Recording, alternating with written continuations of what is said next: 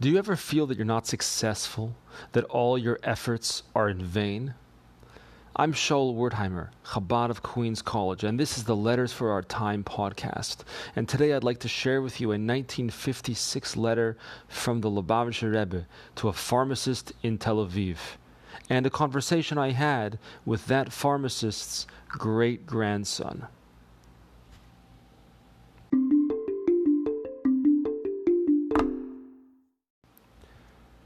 David Hellman was a pharmacist in Tel Aviv who had been working on bringing a doctor to the blossoming village of Kfar Chabad, and he had not been successful.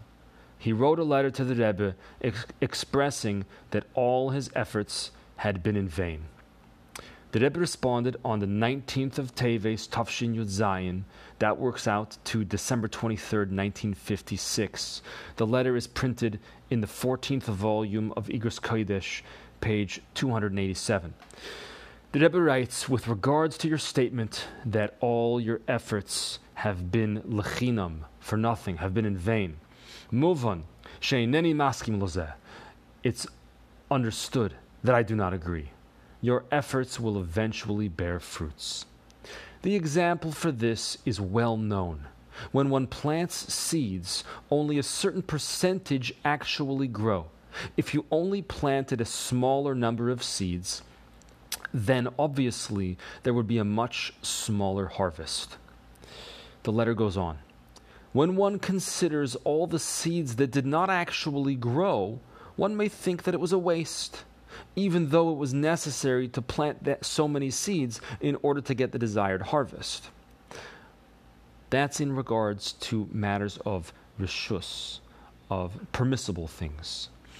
When it comes to matters of holiness, kedusha, and mitzvah, the letter continues, shekol pe'ula u'pe'ula mevia to'eles, that every action has an effect, and that result, that effect, that impact, is not only with regards to the specifics of that particular mitzvah, but also with regards to the global impact of bringing more spiritual light into the entire world. After all, me'at or doiche harbe choshech. A little bit of light dispels a lot of darkness. And this is in addition to the nachas ruach that is given to Hashem, who created the world and directs it. And He is the one who said, V'yohavta l'recha kamoicha hu klal gadol b'Torah, that love your neighbor as yourself is the great principle of the Torah. I spoke with Hellman's great-grandson, Rabbi Osher Fetterman, who is the shliach in the Virgin Islands.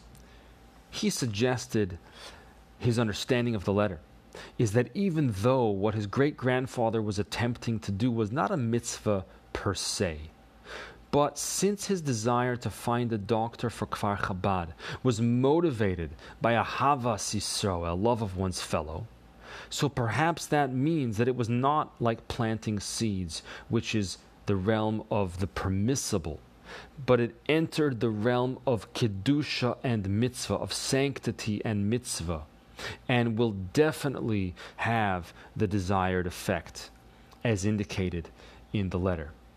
May we all be blessed to plant a lot of seeds and to see a lot of fruits. Thank you for listening. Have a wonderful day.